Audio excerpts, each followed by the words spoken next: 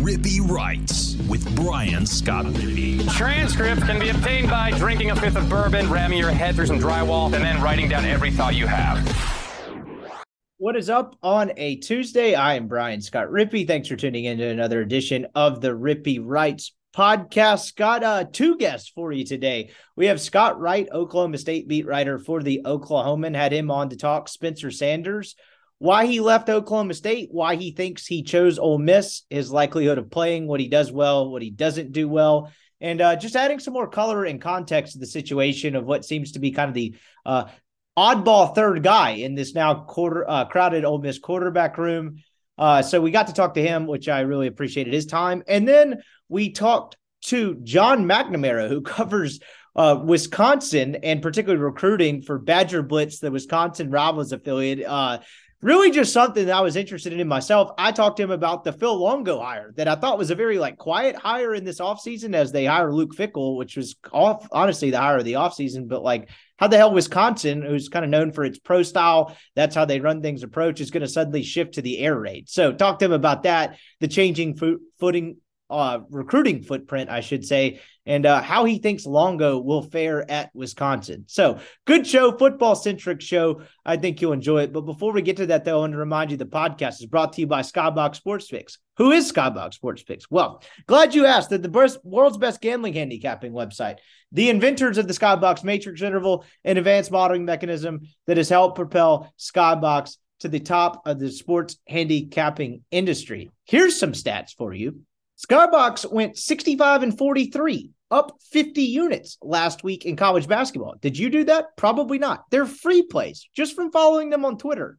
8-2 last week, which is absolutely ridiculous. They clean it up this time of year in college basketball. You got the NFL playoffs going. If you're into wagering, you're tired of losing money to your bookie, Skybox is the only option to profit in the long run. Their algorithm, as I've told you guys time and time again, absolutely murders it when it comes to college basketball. They are well over 60% year after year. That is their bread and butter. You need to cash in now while you can. They're crushing it in the NFL. They've got NASCAR coming up. You had Skybox Mark, who's coming on the pod here soon, to explain how he ended up plus 200 units in NASCAR last year and all kinds of other great stuff. All you have to do is go online, skyboxsportspicks.com, find a picks package. You can try it for a day, a week, a month. I'd recommend just signing up for the year-long all-access pass. You can do one sport, multiple sports, whatever.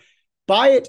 They'll send you a nice color-coded spreadsheet that's got the picks by units, and boom, you're more equipped to profit than you were 5 minutes before. And if you use the promo code RIPPEE, that's RIPPEE, that'll get you 20% off any purchase. Check them out, skyboxsportspicks.com. Podcast is also brought to you by LB's University Avenue there in Oxford. Go see Greg. If you're a Rippy Wright subscriber or listener, you get a free newsletter from me a couple times a week, all these podcasts and discounted meats. Just go in there, show him proof of subscription, and you get 3 6-ounce bacon wrap fillets for $20. That's about a $40 valuation that you're getting for $20. Boom. That's you and the buddies. Just throw in 3 steaks on the grill. Then go find all your own favorites there. They got all kinds of delicious sausages, fresh seafood, delicious sides. It's the best butcher shop in the world. It's the crown jewel of Oxford. Got to see my man Greg over the weekend. He wants to make your grilling experience great. Check him out. If you're in Oxford and you don't go by LB's, you're missing out. LB's University Avenue there in Oxford. All right, here is Scott Wright, Oklahoma State beat writer for the Oklahoman, on Spencer Sanders. All right, we now welcome on Scott Wright, Oklahoma State beat writer for the Oklahoman. I really appreciate you taking a minute out of your day to hop on the podcast here. I wanted to talk to you a bit, obviously, about Spencer Sanders, and I guess we'll get down right to it. He's a 4-year starter. He spends 5 years at Oklahoma State. It's a kid that comes out of a pretty big program in the Dallas area, right? Denton Ryan, if I remember correctly. I guess we'll start there. Why do you think he left Oklahoma State? I think he just sort of felt like it was time for a fresh start. It was obviously a very difficult season, not just for him, but all the way around for the Oklahoma State football program. Really high expectations coming off of that Fiesta Bowl win, 12-2 season in 2021. And it just didn't pan out for a variety of reasons. And Sanders was at the center of it. Health was his major issue in 2022. Dealt with an AC joint injury that really limited what he was able to do in terms of throwing the ball and just being on the field. So, but everything around the program just felt like it was crumbling for a while there. And, I think that he felt like it was time to venture out and see if there might be a better opportunity out there for him somewhere else. Did you pick up the sense that was a shock to the program, or were the kind of tea leaves pointing that way? What was kind of the Oklahoma State program reaction to Sanders deciding to move on? Because he announces it in early December, right before the bowl game. So I guess they did have a little bit of time, but was that a surprise to people around the building? I would say probably 50-50. Okay. There were some people that felt like Sanders was content where he was. They were putting together a good NIL offer for him, things like that they felt like they had that he was going to stick with Oklahoma State until he decided to go pro, whenever that was. Honestly, there were a lot of people that was more their concern this offseason, was that he might jump to the NFL rather than use his super senior year. So, but there were people that understood that Spencer is intensely competitive. He and Casey Dunn butted heads at times. He and other members of the staff, it wasn't always the smoothest relationship between all of them. So people understood that there were some feathers that had been ruffled, and knew that it might be a possibility. So it wasn't a complete blindside, but on some levels, it was still a little bit of a surprise. You mentioned health being kind of the predominant reason that 2022 is such a struggle for Oklahoma State collectively, or excuse me, Sanders specifically, but obviously that kind of leads to collectively, things not going as well. You mentioned coming off the Fiesta Bowl year and having high expectations. Is there anything aside from Sanders' health that you could kind of point to that maybe led to a little bit of a downward turn below expectations? Like, kind of how did that year play out into what it became? There were some other things. Obviously, on the defensive side, they went through a coordinator change and lost a lot of really talented players. They had 5 guys off the 2021 defense who were on NFL rosters in 2022. So they lost a lot of talent off of that defense. So they were going through a lot of turnover along with the new coordinator. And then on the offensive side of the ball, the offensive line has just been out of whack the last few years. They got hit really hard by injuries during the COVID season of 2020. They went through a lot of guys that year and have just never really solidified that group again.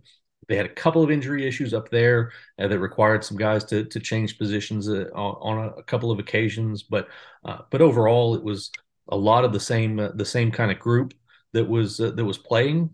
But they just really struggled to run block in particular, and that is so important to what Oklahoma State does to set up the play action game and zone read and different things that they like to do. So when they can't run the ball, it's a real struggle for that offense, and that was the as far as schematic things, that was the big struggle that they had, and then you mix in Sanders and his shoulder issue, and it really complicated things.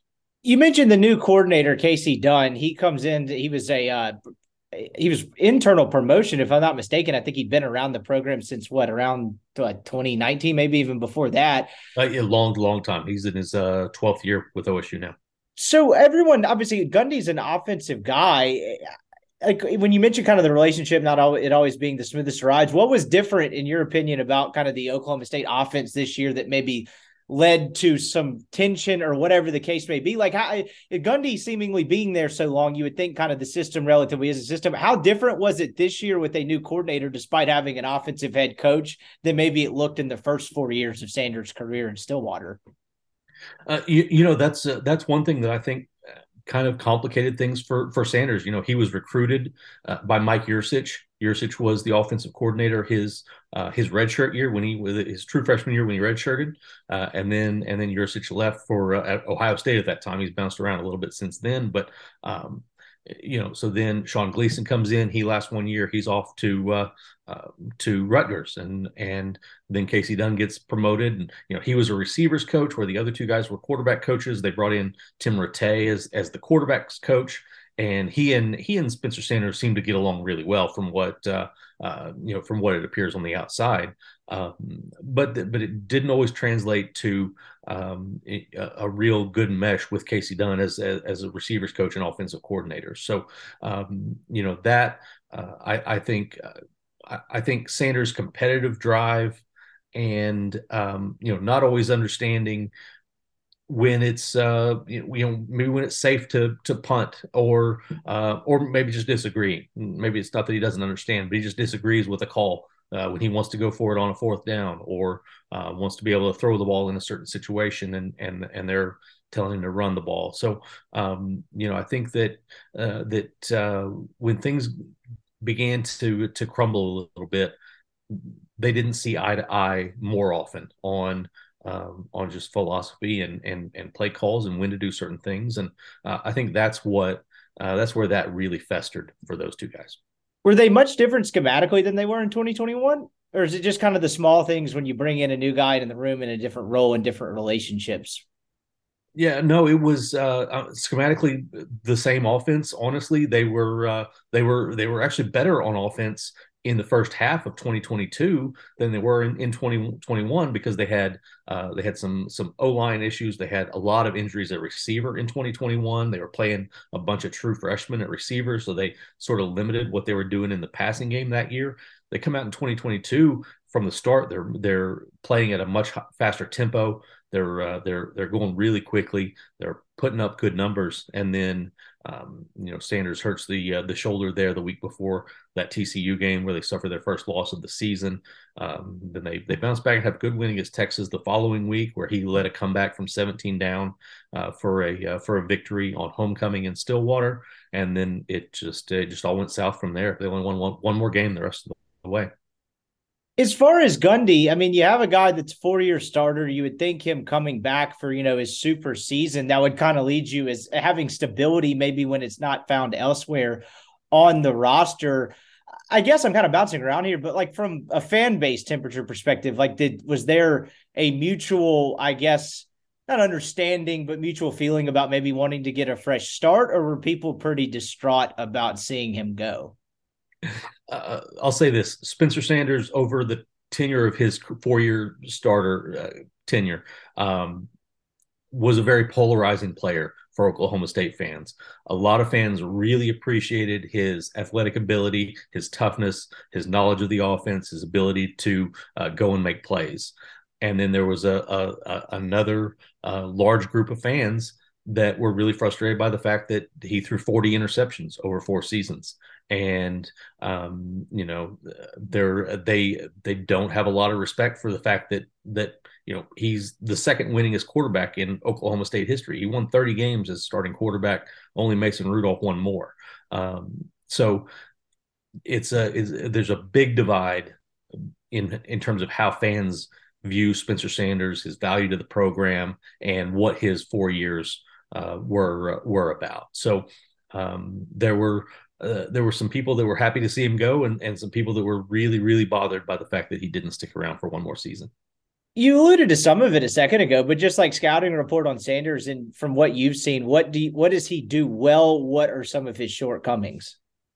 But I'll start with the shortcomings because obviously I just mentioned the 40 interceptions, and he really brought those numbers down over his last 2 seasons. Really got that under control and was less of a risk to throw the ball to the other team. You go back to 2021 is when he really started to make some progress in that area. He did have 2 games against Baylor. He threw 7 interceptions, one of those being a 4-pick game in the Big 12 title game that a lot of people remember. So, that he throws 4 picks, they lose by 5 points. It was a rough day. So, that's the area where you kind of point to with his shortcomings. Had some fumble issues early in his career, really seemed to get those under control later in his career.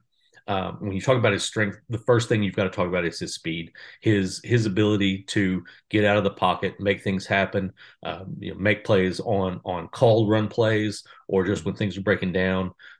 He's one of the most gifted running quarterbacks I've ever covered. So, he's rushed for more yards than any quarterback in Oklahoma State history. And they've had some guys that ran the ball decently well, Zach Robinson and guys like that. If you go back earlier in the history books. So, but that's the thing that stands out. He does have a strong arm. His accuracy improved over the course of his career until the injury hit late, and then it struggled a little bit, and you saw his completion percentage dip just a bit over the second half of the season. But he got much better in that over the course of his career, and just the intangibles of his toughness and his competitiveness really stand out to a lot of people who watch him and get to know the type of player that he is. Yeah, when you look at just like his raw numbers over what is a very large sample size as a college player, now it's pretty consistent, right? He's going to be around somewhere between 2,500 yards in that high teens touchdown range, and somewhere flirting with 9-10 interceptions. What did you get the sense of like what he projected as a professional prospect, as a thrower? In what ways is he limited, and what does he do well? Is just specifically throwing the football, outside of decision making, just kind of in the throws he can and cannot make. Yeah, he's not incredibly limited in that way. There are some throws. The deep balls weren't always perfect, but he's not terrible in that. There's nothing. There's not an area where you feel like he just can't make that throw. There are some areas where he struggles at times, but for the most part, pretty consistent thrower. I think when you look at him, as an NFL guy, you look at a guy like Skylar Thompson that just started for the Dolphins, kind of in that realm. I think, he's a guy that's got the talent to go latch on somewhere and be a third team guy. And, then once that happens, who knows, you find yourself starting a playoff game like Skylar Thompson did. So, I saw Skylar Thompson play a few games. I saw Brock Purdy play 4 times, even when he was at Iowa State. And I don't feel like those guys are noticeably better than Spencer Sanders. I think that he's right in that range where he could get on a roster and be a third team guy at the NFL level. In some ways, between like the deep ball accuracy that you mentioned to the running to the sometimes questionable decision making, hell, it sounds like you're describing Jackson Dart, which just kind of makes this whole Ole Miss quarterback dynamic so interesting. From your standpoint, were you surprised? I know it maybe came a little bit of a surprise that he's just transferring versus going pro that you alluded to earlier, but what was your reaction to him transferring to Ole Miss, a place that has an incumbent starter? I don't necessarily think you could describe Dart as entrenched. He certainly wasn't the cause of Ole Miss's problems this year, but I also don't think he performed, by far and away well enough to, it's like, no question he's the guy. I mean, clearly they bring in 2 more quarterbacks. What was your reaction to him going to a place that, seemingly had now a crowded quarterback room in Ole Miss? That was a little bit of a surprise and led to, probably a few extra phone calls on my end trying to sort of figure out what might be going on. It didn't turn anything up, so I can't share any great information with you on that. But it was a little bit of a surprise that he went that direction. Seemed like there were some other programs out there that really needed a guy to step in and be the guy from day one, and you thought that might be what he was looking for. But there seems to be something about Lane Kiffin's offense. I know he's really dove into that playbook and has fallen in love with what he sees there. And there's just something about it that really lured him. And maybe we'll find out one of these days exactly what his thought process was. He's been really quiet on that front in terms of talking about it outside of an interview or 2 that he's done. So we'll see what else surfaces as this goes on. But very interesting to see him go somewhere that, like you said, you got a starter coming back, you got another guy coming in the portal. A lot of competition to be had right there. Yeah, absolutely. And I think from like an Ole Miss standpoint, he's kind of the wild card, right? Because Ole Miss had to go get another quarterback. They were going to go into the spring with one on the roster, one scholarship quarterback on the roster, which is just like, no bueno, that won't really fly. They bring in a kid in Howard who I don't think is ready to play yet this year, but you had a guy with a lot of future. It's like, okay, he can kind of sit behind Dart, then you'll see kind of what happens next year after that. But then Sanders is kind of the oddball in the mix, right? 1 year of eligibility left. Like, what does this actually look like? And like, why bring in a third guy there? From the standpoint of, I know covering college athletics, you get these kids in a very limited capacity, but he was there a long time. Like, what kind of kid is he? What sense did you get in terms of just leadership qualities and what kind of person he is in the limited, space that you were able to see him in? Yeah. I'll start with leadership wise, really strong leader. intensely competitive, and guys are drawn to that. Early in his career, he was a little too emotional and had to rein that in some, because he would get a little too fired up about stuff when things didn't go right. And he had to understand how that was impacting the players around him. He learned that and became a guy that is really strong in the locker room, really strong leader on the field, the type of player that is, coaches always say, you want your best player to be your hardest worker, and he's that type of guy. I talked about the toughness. He's a guy that never shies away from contact. Mike Gundy wished he would have, probably a little bit more often during his career. But he's going to go out, and if you call a reverse and he needs to go make a block, he's going to go make a block. He's going to try to get that extra yard rather than stepping out of bounds early. He's going to do what he has to do. So he's a guy that players really enjoy playing with and playing for. So he has a command on the sidelines and on the field that is really strong and will unite a team. And the reason I ask that is recruiting in a lot of senses, really at any level, whether it's the Porter or high school, it's about promises, and whether they get kept or not, I guess kind of remains to be seen. I don't know the averages on those things, but I would argue with the amount of kids in the portal, probably more promises broken than kept. But the reason I mainly ask that is as surprising as a decision as it may be on the surface, it doesn't seem like, from the vibe that I'm picking up from you and kind of just everything I've read about him, that it's surprising that he would not be deterred by going into a place that has a starter coming back, another kid coming in, a crowded quarterback room. I guess, for the lack of a better phrase, it doesn't sound like it surprises you at all, in the sheer sense that, like, he doesn't seem to give a shit. He'll just go beat them out. Oh, absolutely. Intensely competitive, like I've said multiple times. But he signed in the class coming in for the 2018 season, and 2017 was Mason Rudolph's final year. He was going to the NFL, and Sanders was fully prepared to show up and compete for that job that summer and going into August. Mike Gundy felt more comfortable with a redshirt senior that they already had on the roster, and sort of put the whole quarterback competition to bed before the guys even got on campus in August for camp that year. But Sanders was fully prepared to come in and try to win the job there. He does not shy away from that idea.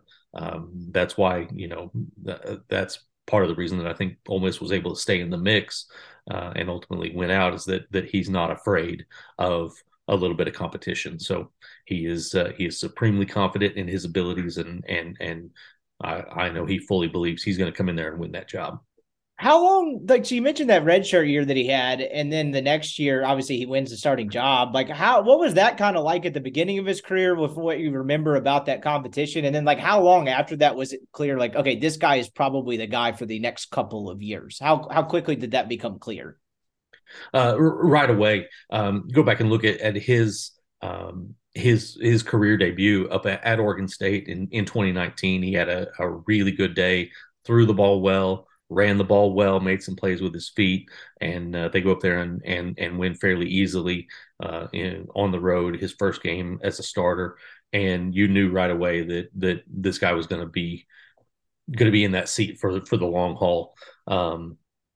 He had a really accomplished high school career, and there were a lot of people that even in that 2018 season when he's redshirting, we're talking about him as the quarterback of the future. So you sensed it right away, and then he went out and showed it really early and settled in pretty quickly as that guy.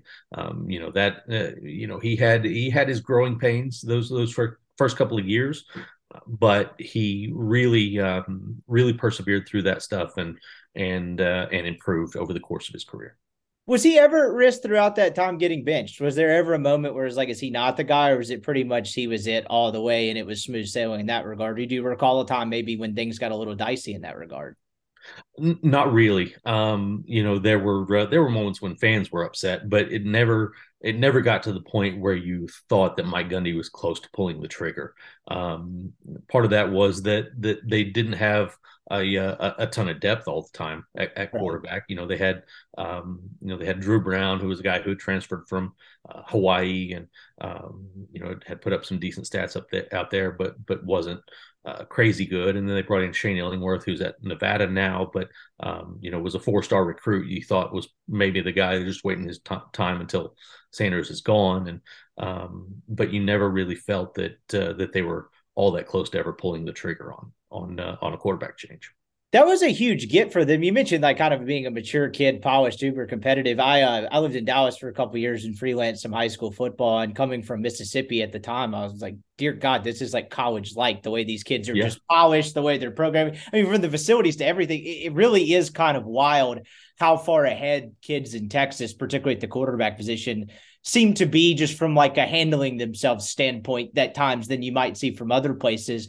That was a pretty big get for Oklahoma State at the time, right? I mean, that's a Gatorade Player of the Year, if I remember correctly. Denton Ryan, Dallas Metro area kid. Him not going to a Texas school, I don't pretend to remember what his recruitment was like, but that was a pretty big land for them at the time, was it not? Yeah, it was. They had identified him really early. Then there were some programs, some big name programs that came in late and tried to swoop him away and didn't have any success. He did have some injury issues in high school, had a torn ACL somewhere along the way there. And so some people were sort of in wait and see mode. And then he goes out and has a great senior year and things really picked up again for him. But Oklahoma State had stayed loyal to him that whole time. And he felt he needed to reciprocate that by sticking true to his commitment. So it was a really important signing when they landed him. Not that you'd like think like this far into it, 9 months down the road, but like, I think the general sense now, at least without knowing anything, without going through spring, that people seem to think around here, Dart probably has the edge. He will probably end up winning this job. After talking to you, that, there might need to be a little more thought given to the fact that like, okay, he might actually come do this and pull this off and be the starter for a year. But let's just say on like the flip side, if Dart is the starter and he exhausted this last year, I don't pretend to know the transfer rules about whether these kids can transfer again. Like, could he go somewhere after spring? I don't know. It confuses the hell out of me. I'll probably go look it up at some point, but it's like on the surface, I'm like, I don't know how this works. But for you, like the way the Spencer Sanders story's in, how shocked would you be if he made this decision, he transfers to Ole Miss, and then he spends the last year not playing? Like, how surprising of an ending to the career would that be? It just doesn't seem to jive with anything on his trajectory, if that makes sense. Right. Oh no, I completely agree. It would be really odd to watch it end that way. After everything that he accomplished at Oklahoma State, all the great things that he did as a player here. I mean, you go through the OSU history books and you get to the quarterback stats, and he's first, second, or third in a lot of major categories in Oklahoma State history with what he's done over the course of his career. So. Yeah, so to see it fizzle out that way would be a really odd feeling, and knowing his competitiveness, I know how tough that would be for him as well. How differently do you think anything plays out in 2022 if the Big 12 championship in 2021 goes their way? Because they probably make the playoff, do they not? Yeah, most likely. I really think so. I think they get in the playoff if that had happened. If they they got tackled. Desmond Jackson got tackled a couple inches short of the pylon with that game-winning touchdown. If he reaches it just a little farther, hits that pylon, I think they get into the playoff. Then you don't know. I mean, with the early signing period, obviously a lot of recruiting is already done by that point. So it's hard to say how much it would have impacted that specific recruiting class. Right. But they did lose some starters to the transfer portal that offseason. So it could have changed some things there. Maybe some defensive guys had hung around rather than going to other places where they thought they were going to have better opportunities. So it definitely could have changed some things for sure, because two or three guys on that defense could have made a whole lot of difference. So it would have been interesting to see what how that would have changed the future had that touchdown gone in and they come to the playoff. Last thing before I let you go, what's kind of next for this Gundy-led Oklahoma State program? I wouldn't necessarily, I don't know enough about it to say it's at a crossroads, but it does seem like it's at an interesting phase. He's been there a long time. He's gotten close to the BCS or the playoff or whatever crazy version we have in college football. of the college football playoff. You got a year like this 2023 season is going to be bizarre because it's like everyone's waiting to get the 12 seat table to where it's like, hey, this is actually a little bit more realistic, particularly programs in the SEC West. But like, what is next for this Gundy led Oklahoma program going forward? I mean, it does feel like it's at a little bit of a crossroads right now. You know, he just hired a new defensive coordinator today, hired a guy from the Division II level, which is not out of character for Mike Gundy. He's done that before with offensive coordinators, but at a point where you're coming off of a 7-6 season, a Division II hire doesn't get fans real fired up. It's not winning the press conference. Right, exactly. So it's been a little bit of a weird day following Oklahoma State fans that are, there are some that are in Gundy's corner no matter what, and they trust him to develop the program, and there are others that wanted to see him go out and throw some money at some of the big names that are out there to come in and run his defense. But so today's been a weird day, and they had a ton of transfer portal movement. In addition to Sanders, they had 16 scholarship guys in all that went out.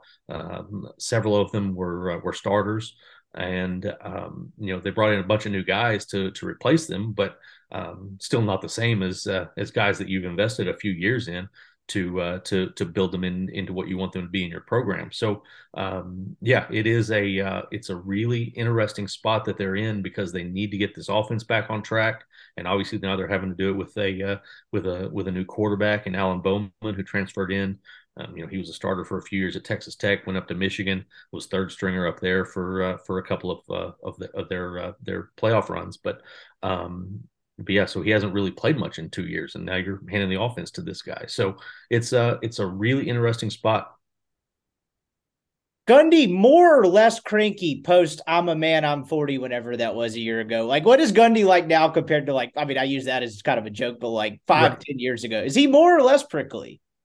For the most part, less. Okay. Now he had a little bit of a blow up with a reporter after the Guaranteed Rate Bowl when he got asked about potential staff changes, and he didn't care for the timing of that question or the question in general.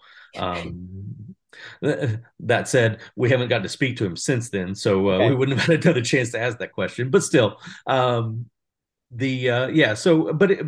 overall, he's been a really entertaining guy to cover. I was on this beat in 2008. Then I stepped away for a little while, came back in 2017. Since that time, he's been really relaxed and pretty fun to interact with and deal with most of the time. He is Scott Wright, Oklahoma State beat writer for the Oklahoman. I really appreciate the time and insight, my man. Be well. Absolutely, man. Anytime. All right, that was Scott Wright. I really appreciate his time. Thought he added some pretty valuable insight on the Spencer Sanders situation. I'll try to get the whole grad transfer thing cleared up, whether he's there for spring and how that works here for the next show. Probably should have looked at that beforehand, but I really appreciated Scott's insight on that. Now we're going to go to John McNamara on how Phil Longo is going to turn Wisconsin into a air raid-esque offense. I just found this very interesting. I thought it was kind of an under talked about hire. I don't know if it's underrated or overrated for this college football offseason. So talked a little Luke Fickell, talked a lot of Phil Longo, how they kind of changed the recruiting footprint already, and what to expect from the Badgers next year. All right, we now welcome on John McNamara. He covers Wisconsin for the Rivals affiliate there in Madison, particularly the recruiting angle of it. I appreciate you coming on. This may be one of the more random podcast requests you've ever gotten, but a hire Wisconsin made piqued my curiosity, and I feel like it wasn't talked about as much this offseason. So we'll get right to it. Phil Longo spends the last couple of years at North Carolina. He was at Ole Miss before that. I think Ole Miss fans remember him well, some pleasant, some not so pleasant memories. I guess we'll just start there. So if they pull off a hell of a hire in Luke Fickell, and he brings in Longo as his OC, how surprising was that in and around Madison as far as the hire? Because it is certainly not the brand of football Wisconsin is accustomed to playing.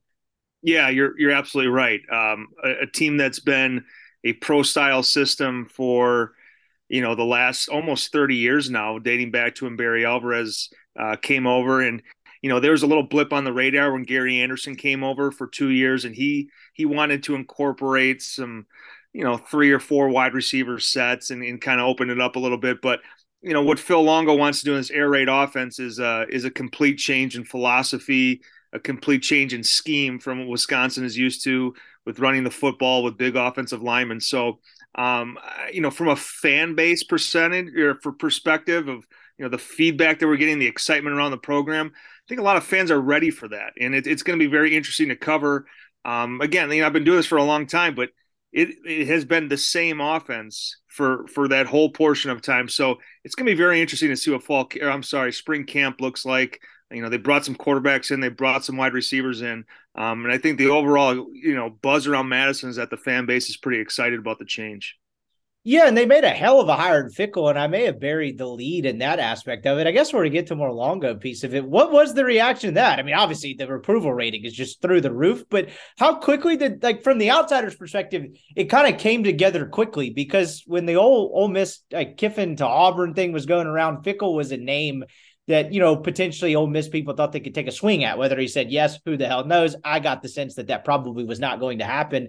How quickly did that happen, and how surprising was it that they landed Luke Fickell? Yeah, very surprising. Even when we came out with our first couple hot boards and stuff like that, where, you put 10 or 12 names together, Luke Fickell didn't seem like a realistic one because of the people that you talk to. He would leave potentially for Notre Dame and potentially for Ohio State. And he seemed like someone who was out of Wisconsin's reach, to be very honest with you. And then, as the process kind of wore on at Wisconsin, all signs pointed to Jim Leonhard. And we had a lot of Jim Leonhard content ready to publish and ready to go. And then it really came out of left field that, Luke Fickell was the guy and they were hiring him. And it was crazy. I mean, I was very surprised.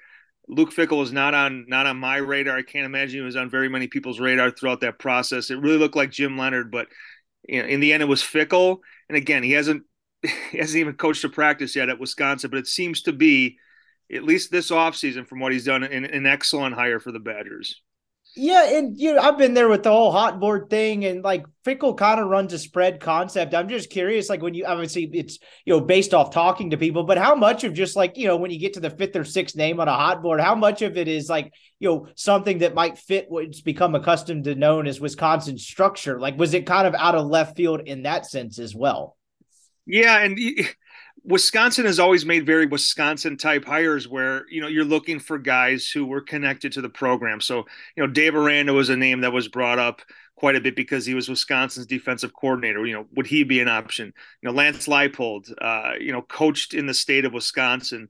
I had a lot of success at UW-Whitewater. So you were looking for those type of connections because that is what Wisconsin has traditionally done. And, Chris McIntosh went outside the box, Wisconsin's athletic director, and the story that he tells, and when we had availability with him is, kind of going and switching cars and making sure the license plate wasn't tracked. And, it was all very done in secret, when he was interviewing Luke Fickell and securing his signature, I guess, to come coach Wisconsin. So again, it was kind of a complete shock. And really these last handful of weeks and months have been too, covering what he's done in the transfer portal and covering the hires that he's made. So it's been quite a run. And again, like I said, all this has led to, probably the most anticipated season that I can remember covering for Wisconsin fans. Why did they make a move at head coach? It's a guy that's won a lot. Again, from an outsider's perspective, you just look at the win-loss record, the consistent success Wisconsin's had. It was whoa, that kind of was shocking. But it didn't seem shocking to people around the program and people who cover the program, at least not as shocking. What went into that, and why was he fired? Yeah, well, I would say that was a shock too. Very un-Wisconsin thing to do to fire a coach, midway through the season. And, like you said, on paper, Paul Chryst looks pretty good. I think he was right around 72% winning percentage. But the program, it kind of dipped off in the last handful of years. The offense in particular, just got stale and stagnant, and there was no real innovation there. And, whether Chris McIntosh went into this year thinking that he needed to see significant improvements or not, or that seemed to come together very quickly as well. So, Paul Chryst being fired was a shock. Luke Fickell being hired was a shock. I don't know which one was bigger, but it's been a wild fall and a wild winter in Madison. Yeah, it really has. And like now, I mean, obviously that's one that breeds excitement, but like back to the Longo piece of it, because that's kind of like the Ole Miss centric. He comes in, he's inherited a wealth of talent, right? He's got Metcalf, Lodge, AJ Brown, Dawson Knox, pretty good quarterback, and Jordan Ta'amu. Started off as actually the Shea Patterson era, which seemed to turned out to be pretty short lived.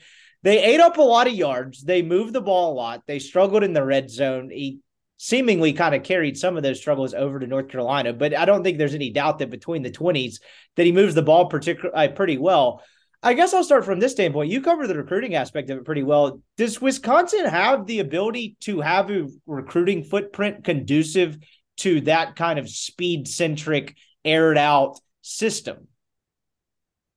They didn't prior to Phil Longo. Okay. It wasn't even in the conversation. What he's been able to do on the recruiting front in the transfer portal has been it's been outstanding. And I don't know that a single coach since I've been doing it has had the impact that he's had. At the quarterback position, that room was just about empty, and he goes in and he gets Nick Evers from Oklahoma. And then he gets Mordecai from SMU, who's likely going to be Wisconsin's starter. And then he goes and gets another former four-star kid in Braden Locke from Mississippi State. So, he revamps that room through the portal. And then he goes in the 2024 class and gets Mabry Matauer, a big four-star kid from Texas. So just at that position, what he did in a few weeks, Wisconsin had never seen that type of success in 20 years at the quarterback position. It's just not a spot that they recruited very well. And then the Longo impact kind of trickles into then receivers, where Wisconsin goes in the transfer portal and gets CJ Williams from USC. And, they get 3 other guys through the portal as well. So all of a sudden, it's almost a complete overhaul of the quarterback position and the wide receiver position. And now you're thinking, okay, they can get this up and running right away this year. There shouldn't be, a period where they need to, obviously they're going to have to learn the offense. There's a lot of new pieces here, but, specifically with Tanner Mordecai coming in, the expectation is that this thing gets running right away and they can compete for a Big Ten title right away in 2023. How would you describe Wisconsin's recruiting footprint prior to Longo? Because like someone down here in Mississippi who doesn't know any better, you look at them on Saturdays, they got a big bruising running back, a bunch of offensive linemen that seemingly just ate cornstalk and cheese curds for the first 18 years of their life, and they just pound you into submission. What does that recruiting footprint look like for the 20 years prior to that? Is it a lot of in-state kids? Like what exactly does that look like? Yeah, in-state kids, the old adage is that, Barry Alvarez said, I can – get my big bodied linemen from inside the state, and a lot of time linebackers as well, and he's got to get his hands and his feet in other spots. So yeah, Wisconsin always recruits in the state very well, but you can't make a living there. You got to go outside the state. They recruit, Illinois, Ohio, New Jersey. They go to the East Coast, and then they've traditionally gone down to Florida quite a bit as well. And I think Luke Fickell will have a lot of those areas as well. But if you look at Longo, he's just attacked Texas, and right. All 3 of those quarterbacks are from, I should say 4 with the 2024 kid Matauer, and the connection that he seems to have there, he's going to ride as long as he can, because the one offer that he's made so far in the 2025 class is from Texas as well. So Wisconsin's been in that state. I mean, I guess every school in the country goes into Texas, but he seems to have a pretty nice niche there in terms of quarterback recruiting, and I think he's going to ride that as much as he possibly can while he's at Wisconsin. From the transition to the pro style scheme that they've had for so long into what this is fascinating to me, because like I looked, I watched on the other side of the state here where Mississippi State goes to the air raid. And that first year, because Leach recruits such a specific type of lineman, he needs very specific types of receivers, not on just the inside, but the outside. But particularly up front, it was kind of a rough transition because that's a totally different type of lineman. But to me, just outside looking in, it seemed like if you got the speed on the perimeter, you got the quarterback offensively, it can't be that different blocking if you have big, capable offensive linemen. How smooth or rough of a transition in year one do you see this being in terms of what they had on the roster, what they're able to do in the portal, and kind of implementing guys into the mold of what that offense is supposed to be, if that makes any sense? Yeah, I think, and they've said this kind of on both sides of the ball, that they're going to, not just gut this what's going on at Wisconsin and start fresh, it's very much going to be an air raid system. But Wisconsin has two very good running backs in Braylon Allen and Chez Mellusi. And I think you'll see some, Phil Longo at North Carolina at Wisconsin, at least right away, where, I think one year they led the ACC in rushing too. So I don't know that this team's going to throw 65 times a game. Phil Longo talked about balance. Doesn't mean, running 40 times and passing 40 times. It means getting, all your playmakers involved in the offense and putting them in a position to have success. So, I don't think this team is just going to be primarily pass. I think it's going to be a more balanced look. But again, Braylon Allen came out and said, I'm looking forward to running against some 6-man boxes as opposed to 8 and 9-man boxes. So it's going to be very interesting to see what the running backs are able to do, because like we talked about earlier, everyone that Wisconsin faced was not worried about them passing the ball. They stacked the box and said, go ahead and pass if you want to. We don't think you can have success there. And they would try to limit the run game. So with this offense, I don't think you'll be able to do that. And they do have the weapons now in place to really have a balanced attack through the air and on the ground if Braylon Allen and Chez Mellusi are healthy this year. So they hired Fickell, big time hire. He brings in an out of the box coordinator. We talked a lot about this footprint versus what it is now. Do you think, and I'm asking you just to kind of speculate and guess here to some degree, do you think Fickell made that hire with the intentions of we can't do this the way it's been done for 2 decades if we want to reach a higher ceiling? Because you're talking about a program that's really a model of consistency, but not quite to that upper echelon that everyone's vying to get to. Another weird dynamic is now there's about to be 12 seats at this playoff table. So who knows how that changes expectations. But do you think that was a conscious effort to kind of bring them out of the mold they'd been in for 2 decades? Yeah, it's a good question. I think a lot of these guys probably have their short list of guys. And I would imagine Phil Longo was, on Fickell's list. Fickell talked about, hey, I wanted to hire him at Cincinnati and it just didn't work out. And, Phil Longo went and said, well, the only job I would leave North Carolina for would to be work under Luke Fickell. Whether that's true or not, obviously there's a connection there. So I think that, as Fickell's looking at these jobs, he has a short list of, hey, I'd try to bring Phil Longo to wherever I went. So I don't know that he looked at Wisconsin necessarily said, we can't do what we've been doing.